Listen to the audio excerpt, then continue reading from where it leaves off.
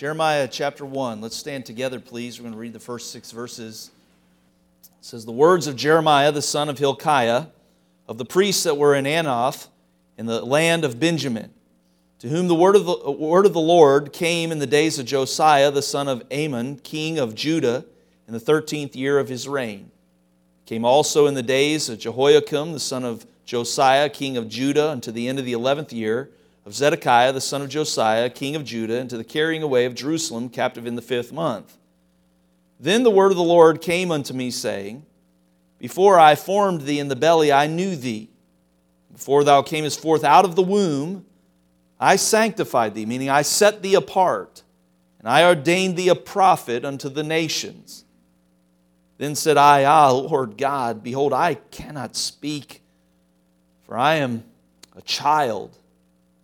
In verse 7 he says, "But the Lord said unto me, Say not, my child, I've got something for you."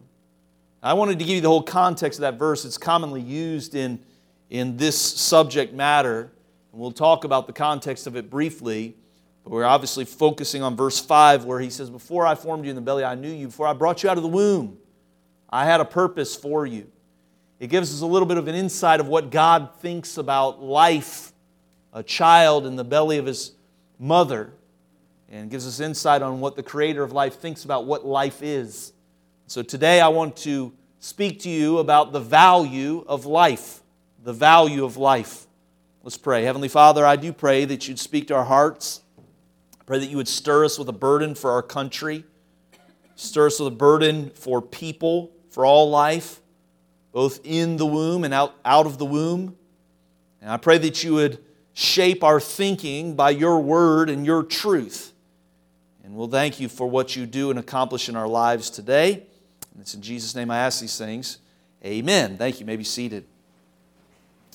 Again, I'm not apologizing for this, but if you're visiting with us today, we're just taking a brief time out to address this subject. And we typically do expositional verse-by-verse study of the Bible, and I think that you would really enjoy that. I want to encourage you to be back with us. In 2014, a woman in Cairns, Australia, was arrested for stabbing to death 8 children from the ages of 18 months to 15 years. 7 of them were her own children. One of them was her niece. I'm hearing people gasp and groan and wag their heads at the mention of this horrific crime. And we recognize that 8 children who are tragically and senselessly murdered is absolutely heartbreaking. We ask ourselves the impossible question to answer: why would somebody do that? But I want to ask a different question. What about the 63 million plus children who have been senselessly and brutally murdered? So what children are you talking about? That's the approximate number of children who have been aborted since 1973 in the United States of America. I want you to think about this morning. While you work tomorrow, 4,000 innocent people will be submitted to capital punishment and they will die. So what do you mean? They will have no trial before they are executed. They will have no attorney to represent them and defend them in a court of law. And they will not even enjoy the basic human rights that are afforded a POW prisoner of war. Of course, I'm speaking of aborted children in America. You know, for the first 10 plus years of my pastorate, I never did anything like this. I'm not saying I never mentioned abortion, never talked about this particular subject. I did from time to time as it would be applicable to the text at hand. But I never had a sermon directed at it. I never did a Sanctity of Life Sunday. And I'll be honest with you, it bothers me that we even have to do something like this. It really bothers me. Why? Well, mothers shouldn't kill their babies. It bothers me. It bothers me that fathers shouldn't abandon their children. It bothers me because there is not a single human life that is worthless, regardless of their skin color, regardless of their age, regardless of their disabilities, as we use that word.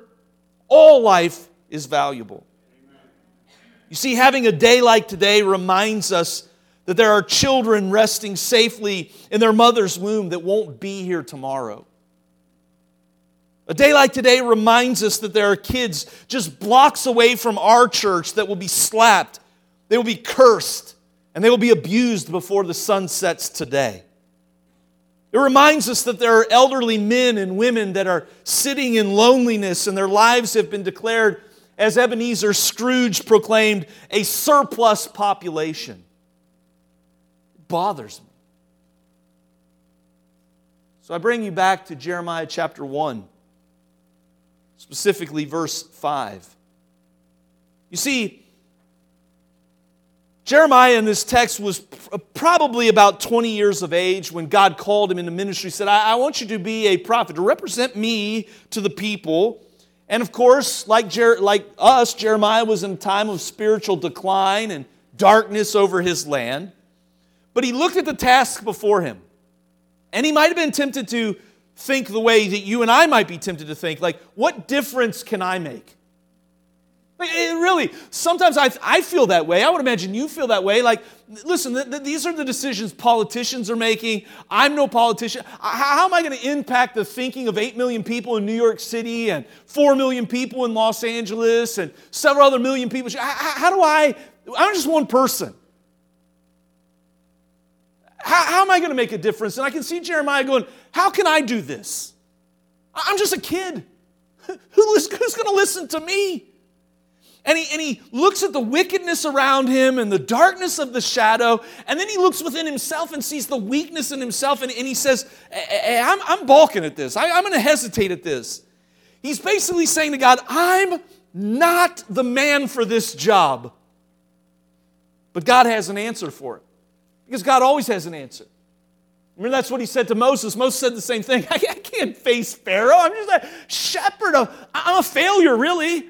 I'm just a shepherd on the backside of the desert. And God looks at him and says, hey, who made your mouth? Who made your tongue? Who fashioned you? What was God saying? He's saying, I created you. I made you. I will help you. So Jeremiah says the same thing. Like, how can I do this? I'm just a child. And God says to him, hey, I know who you are. I know exactly who you are. Let me tell you, when you were in the weak, helpless state in your mother's womb, when you were a life there, I made you, I fashioned you, I formed you. And even then, I set you apart for the service that I have for you today. I want you to understand that that's the context in what he gave, but that's a truth that is expressed in the Bible over and over and over again, that God made you, and God fashioned you, and God has a purpose for you. He died to save you and redeem you so that you could fulfill that purpose to bring honor and glory to Him. He has a design for your life. Why? He's the maker of life. He's the sustainer of life. Sometimes He's the taker of life. He's the lover of life. He's the God of life. And so this morning I want to give you 3 arguments to consider when determining the value of life. And I say this, you might say, I've already got my mind made up. Good, I want to reinforce your convictions. But I look around this room, and I know a lot of our children are in children's ministry and those kind of things that are going on around the property today, but we do have teenagers, we have college kids, we have young people, we've got young families, and we are being bombarded by the world and its thinking. And we need to have a place where we can come on Sunday mornings and Sunday nights and Wednesday nights, and we can just shut off the audible noise of our world, and we can concentrate on the truth of God's Word, and it can have an impact and an influence on what our convictions are and the way that we think. So 3 arguments to consider when determining life. Number 1, what I've already expressed, and that's this: God is the creator of life. God is the creator of life. Have you ever heard a kid say, you can't tell me what to do? All of us have a little bit of that in us. That's why some of us, when we see a sign that says wet paint, don't touch, we touch it anyway. We don't like people telling us, you can't tell me what to do. And by the way, let me just pause. This isn't a parenting sermon, but let me just pause right here. If a kid ever says, you can't tell me what to do, and they're your kid, oh yes you can. Don't ever let your kids tell you no. All of my kids are teenagers and in their 20s now, And we were sitting around a family room one evening not too long ago, and one of my kids who's older looked at me and said, Dad, you sometimes growing up, you could really scare me. I said, good, I meant to. They said, I'd have never even thought of telling you no. Because I thought it'd be the end of my life. It would have. It would have been the end of your life. Listen, parents, don't ever let your kids tell you no. Why? You're their parent. You have authority to tell them what they need to be doing. You see, a kid sometimes saying, you can't tell me what to do. But them saying that does bring up a good question. Who has the right to tell us what to do? Well, the answer, according to the Bible, is God Himself. He has full authority over all things. You say, well, who says? He says. Why? Because He made everything. Genesis 1:27, so God created man in His own image. In the image of God created He him. Male and female created him. By the way, you ever wondered, I've read that verse before and thought, well, why did it say male and female created He them? Everybody knows that. Well, apparently they don't. So, I mean, God always knows what He's doing when He puts a verse in the Bible. He never wastes His words, does He? Now, we had to wait, 6,000 plus years of human history to get to that. But anyway, I digress. Since God has created life, He protects and sustains life. Colossians chapter 1 says this, for by Him were all things created. All things were created by Him and for Him. He is before all things, and by Him all things consist. You see, because God is the giver and sustainer of life, He is also the authority on life. He's the authority of life.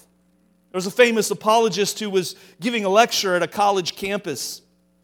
The subject of abortion was not even mentioned, but as he was doing a call-in talk radio show, an antagonist called in and said, all you people, talking about this Christian apologist, all you people do is enforce your agenda. You want to take away our rights and invade our private lives.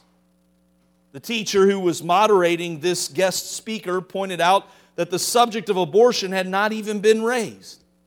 But the caller angrily said, well, then what is your position on abortion? This is what the apologist said. He said, as I lecture, often people will claim that God is an evil God because He allows evil in the world. If a plane crashes, sometimes 30 are killed and 20 live. What kind of God would allow some to live and some to die? But when we play God and we determine who should live and who should die, we claim it is our moral right. But God plays God and we call it an immoral act. Can you justify that to me? Aren't you thankful for people who have brilliant minds like that? They're able to argue. I'd just say, well, you're stupid. That's. But isn't that such a truthful argument? God plays God and we shake our fist at Him. But when we play God, we know. We can decide who lives and who doesn't live. You see, in the Bible, you need to understand this. God is the creator of life. And understand this about the Bible. In the Bible, God basically does two things. He tells us things He wants us to know. And He tells us things He wants us to do. And this morning, here's something that I want you to know because I believe God has put it in the pages of His written word because He wants you to know this. And here's what He wants you to know today. He wants you to know that He is the creator of life. He is the creator of life. For far too long, our society has been told that they are a product of their own making. They're a product of evolutionary chance, that they're basically nothing but a higher evolved animal. And then we wonder why our world is acting so animalistic. We wonder why people are getting over fist fights because they didn't get their French fries on time. Well, that makes sense if you believe in survival of the fittest. That's why people are stealing and running rampant in crime. Why? They're just acting like the animals they've been told they are. But I'm trying to boldly declare today that you are not an animal. You know that. You are a creation of God, a different form of life. He fashioned Adam out of the dust of the earth. Why? The other animals, He just spoke. Adam was not an animal. He fashioned him. He created him. He breathed into him. He took special care with him. God is the giver of life. And so I want to say to you this morning, let's say what the psalmist said, I will praise Thee, for I am fearfully and wonderfully made. God made me. I think about that when I look into the faces of of a congregation like this, so many different people from so many different areas and walks of life. And all of us are so almost like the same. We're just made the same, two eyes. I know somebody's missing an eye, I know, but I'm just saying 2 eyes, a nose, a mouth, 2 ears, 10 fingers, all that kind of stuff. But yet at the same time, every one of us is uniquely different. How awesome is that? How awesome is that? Where does that come from? It comes from God, the creator of life. Number two, this is a truth. Life has value regardless of its condition.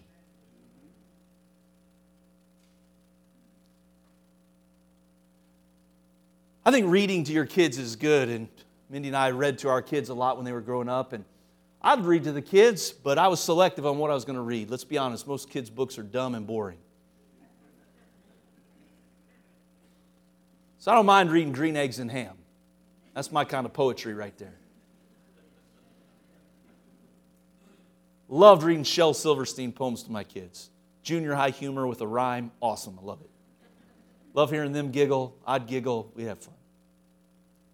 Did you ever read to your kids another Dr. Seuss classic, Horton Hears a Who? You know the tagline in that. A person's a person, no matter how small. It's almost as if Hollywood makes movies about Horton Hears a Who, and we sell books by the millions of Horton Hears a Who, but we don't practice the truth that they're trying to teach in that story. A person's a person, no matter how small. It's amazing to me how the world has put conditions on life. If it's in the womb, it isn't really life.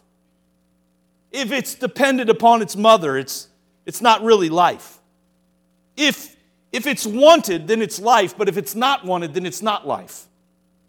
If we just call it something different, like a fetus, then that just automatically makes it not life.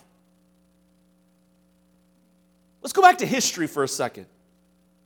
Some of you that are students of history, and American history in particular, maybe you're familiar with what is known as the Dred Scott case. It is a man who was an enslaved African-American man who sued for his freedom, but he lost 7-2 in the Supreme Court of the United States of America. Chief Justice Roger Taney wrote the decision for the majority. Those 7 that voted against his freedom, he wrote the decision, and basically what they did is they used the Declaration of Independence for their argument against this man's freedom. They used the expression that's in our Declaration of Independence that says all men are created equal. And again, I understand that America hasn't always held true to that principle in practice, but it's always declared it as truth. And it set up the stage for it to be practiced. All right, everybody understands that. But here's what he said in his decision. It is too clear for dispute that the enslaved African race were not intended to be included and formed no part of the people who framed and adopted this declaration. And he went on to say in his argument that basically people have these inalienable rights. So denying this man, Dred Scott, his rights, he was basically saying he is not a person. Now, I'm just going to tell you, whether it ruffles feathers or not or makes you uncomfortable or not, we're going to just say it this morning. Just because they said a black man is not a man doesn't mean they were right. I believe that there's one race, that's the human race. We all descended from Adam and Eve. We all share the same thing. You cut us and we bleed. We're 99.9% the same. So why are you saying all this? This isn't a sermon on social justice and racism. No, it's a sermon on life. And I'm telling you, they got that wrong, and they're getting this very wrong. You can say all you want, it's not a man, it is a man. And you can say all you want, it's not a baby, but it is a baby. It's a life. We must not overlook that those who have challenges in this life. Study the life of our Lord Jesus. He showed special concern for the lame, didn't he? He showed special concern for people who were blind. He showed special concern for lepers, and you could go on and on and on. Why did Jesus do that? Why did he seem to stop and draw his attention to people who were sick? Why did he draw his attention to people who seem to have disabilities, as we use that terminology today? I would say it's because he was the creator and sustainer of life, and he valued it in every one of his creations. Let me ask you a question this morning. Do you get angry if you ever see a healthy person park in a handicapped spot? Listen, you know me, I'm 100 miles an hour, go, go, go all the time. So these people that wait for parking spots, they make no sense to me. I can park way away from everybody and get into the store before they get into their parking spot. So I don't understand that in the first place, but then it does just kind of burn. I mean, like one of my good friends said this, when something's irritating, he says, that really frosts my mug. And it does frost your mug a little bit when you see somebody perfectly healthy roll up in there. And they're probably borrowing their grandma's handicap thing and they stick it up there anyway and just kind of hop out the car and woo. Right. Does that bother you? In fact, I'll tell you what, sometimes I'm up here at the church and there is 0 people in the parking lot. 0 people. It's just me, and I got to run in and run into the door real quick and grab something. And sometimes we got handicapped spaces out here, I'll just pull up in one of them. And I kind of feel bad about that. And there's nobody even in the parking lot. Well, why does that frost your mug? Why does that burn your buttons a little bit? Well, because you feel like, well, I want to protect, I want to accommodate life that needs that extra help. Well, again, here's my question. Why is it that we want to protect, defend, and accommodate the handicapped or the disabled, whatever politically correct expression is going on today, forgive me. But when a child is deemed less than perfect, the parents are encouraged to eliminate it. It's hypocrisy. And I'm telling you this morning, you may know this, you may agree with this. I hope we can influence your thinking or reinforce your thinking. But I'm telling you, whether it's in the womb, out of the womb, whether it's what we consider healthy or unhealthy, whether it's old or young, whether it contributes to society or drains society, life has value regardless of its condition. It has value just simply innately because it's a human being created in the likeness and image of God. Number 3, and finally, once life begins, it has eternal existence. You understand, our earthly life is just simply a prelude to eternity. Hebrews 9:27, you may know this verse, it says this, and as it is appointed unto men once to die, but after this the judgment. So you know what the Bible teaches us? The Bible teaches us that all life will exist forever. All life will exist forever. We can call it eternal life, or you can call it eternal death. You think about that. You will either live forever in heaven or you will die forever in hell. But you will exist forever. And I say to you this morning, that is why it is so valuable. Because it's God's prized possession. Again, I take you back to Genesis. I believe in the creation account. I hope you do too. I think biology points to what some scientists call intelligent design. We call it God's creation. God spoke, and out of nothing He made everything. But again, I refer to you that He fashioned Adam out of the dust of the earth, and He breathed into his nostrils the breath of life. It was His prized creation. He made Adam, not the animals. He made Adam in the likeness and image of God. Have I ever told you I have a dog? I've got an idiot dog. Idiot dog. I've told you before, he has the head of a beagle, the chest of a pit bull, the legs of a basset hound, the body of a wiener dog, and the brain of an idiot. And he loves to eat. Loves to eat. I've never one time seen him bow his head. Oh, Lord, thank you for this old Roy Walmart dog food. He's never said to me, hey, I sure like to go to church and worship the Creator with you. He has no spiritual nature, but man does. Why? Man is a prized creation created in the likeness and image of our God. We are a tripartite being. We worship a tripartite God, God the Father, God the Son, and God the Holy Spirit. We have body, soul, and spirit. We are His prized creation. And He came to redeem mankind and to set us aright so that we can have a restored relationship with our Creator. He cares about everybody in this room. He wants you to put your faith and trust and dependence in Him because you'll either live with Him in His glory or you will live under the hand of His judgment. Either way. Now, if we are God's prized creation, what do you think God thinks about when we despise it and destroy it?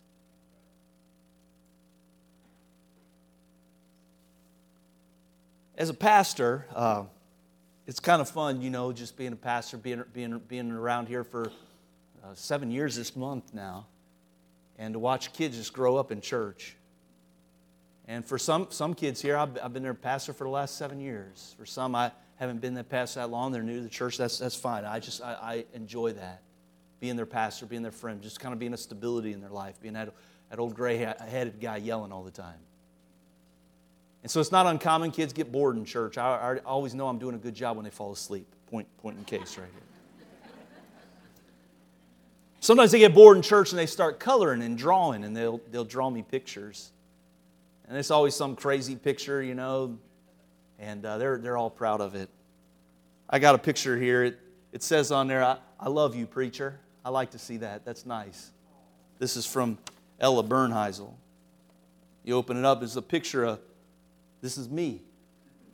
I don't have skinny jeans on. I got big baggy jeans on. And I guess this is her. And this is the Bible. My Bible is really big. And maybe this is my dog I was telling you about. A lot of times I'll get these things and I'll maybe hang them on my refrigerator and keep them there for a little while, or I'll just really appreciate it. But I was looking at this. It's so sweet. I love you, preacher. And I was thinking,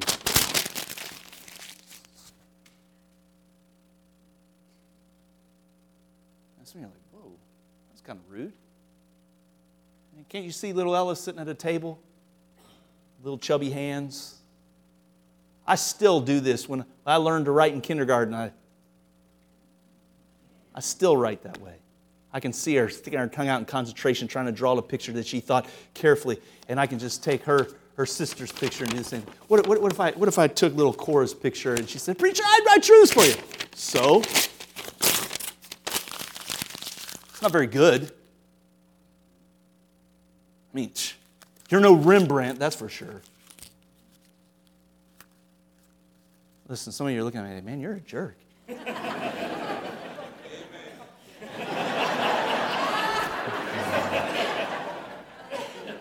No, I asked the girls to draw these pictures for this illustration. That's their prized artwork. That's their creation. They designed this out of their imagination and out of their heart. They made this, and they gave it as a gift to me. And your reaction indicates that it's a horrible thing to just tear it up and destroy and disregard. I mean, even if we don't keep it forever, that's awesome, and we discreet. Man, we are doing the same thing with God's prized creation. It's as if we're saying, if it has no value, if it's not viable, if it's not this, if it's not that, and we're just ripping up in front of His face what He has made. Now I take you back to Jeremiah. Jeremiah said in verse 6, I can't speak, I'm just a child. What can I do? And I want to answer that question. I've got a few minutes here. What can we do? What can we do? Because you and I, we're not members of the Senate. We are not on the Supreme Court that's able to hand out decisions. What can we do? I've got 6 things. 1, we can teach morality in the home and in the church. Make no mistake about it, and I'm not going to get off on a rabbit trail. I know you want to go to lunch at some point today. But make no mistake about it, this issue of abortion is really about an issue of morality. Our world wants to sleep around with whoever it wants to sleep with and pretend as if there are no consequences for sexual immorality. That's exactly what this is really about. So how can we help this? We can teach morals in our home and teach morals in our church. And by the way, folks, we need to do a good job of teaching our kids that the gift of sex is not bad. It's a gift from God. It's a good thing. But it has to be handled the way God said to handle it. I hope you know what I'm saying. If you don't, it's a whole other sermon, so work with me here. How about this?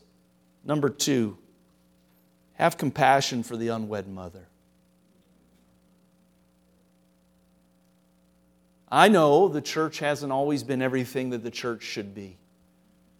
And sometimes because in the church's history, it's had a passion for what I just said, sexual morality and the sanctity of marriage and those kind of things, that we've sometimes practiced shame on people. And I'm not saying that to conceive outside of the bounds of marriage is not sinful. It is sinful. It is. And why we should preach morality and we should stand for what is right. We should always do it with the right spirit. And we should always strive to help people even as they bear the consequences of their own sinful choices. Does that make sense to everybody? So, let's be very clear. Somebody we don't know comes in and they have children out of wedlock. They're a single mom. We should love them and encourage them and help them every way we can. If one of our teenagers fell into sin and conceived out of wedlock, we should not condone that, know exactly where we stand on that, but love that person and help them. I hope that's very clear. That's something we can do. Number 3, we should speak against abortion without apology. Because again, as a pastor, if you're visiting, I want visitors to come and really love the service and think to themselves, I want to go back there. And I wouldn't want a visitor to come in and go, man, good grief, man, this guy, boy.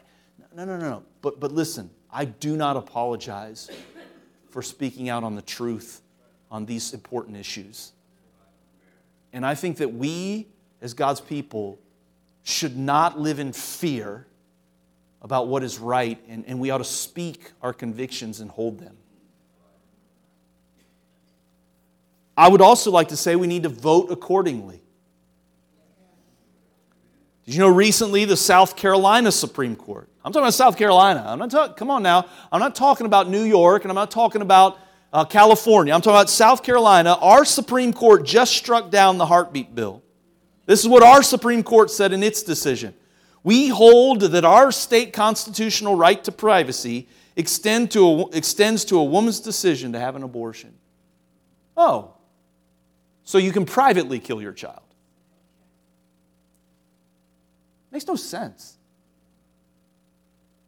And I can't control all this stuff, but I can control who I vote for or vote against. And you can say, well, our vote doesn't really matter. Well, I'm still going to vote for conscience sake. And I personally, you do what you want to do, but I personally am not going to vote for somebody I knowingly supports abortion. I won't vote for them. I don't care what party they are in. Well, we need to choose the lesser of two evils. I'm tired of picking evil. I'm not voting for you. I'll actively vote against you. Number 5, you can get involved actively. Listen, we can only do so much, but I know some people, boy, go over and volunteer at the Anderson Pregnancy Support Center. Go up to Greenville. They've got one up there too, and help there. Man, if you need to get involved in the protest, that's fine. We can get involved. We can write our politicians. We can do these kind of things. And I want to say sixthly, we should pray for God to have mercy on us. Still think of that message on Habakkuk. Woe to the nation that builds itself on violence. And our nation is coming apart at the fabric. And we should pray with a broken heart that God would have mercy on us. If you come around here all the time, you know I like to ask questions. I'm going to ask a few here. Question number one is this: what about your life? God has given you life. What about your life? Where will you spend eternity? Because let me tell you something. God made you. He created you. He loves you. He died to save you. He wants you to spend eternity with Him in His glory. And the only way to do that is to put your faith and trust and dependence in Jesus Christ. What about your life? Where will you spend eternity? Will you spend it in heaven, saved by your own sin? Saved from your own sin? Or will you spend it in hell, paying for your sin for eternity? Friend, I want you to know the Savior today. He loves you. He died to save you. My second question is this: how valuable is life to you? How valuable is life to you? If we're believers, if we're Christian people, we say we believe the Bible, life ought to be very valuable to us. And I pray for our young people here that your thinking will be shaped by what is right, not conformed into the mold of this crazy world in which we live.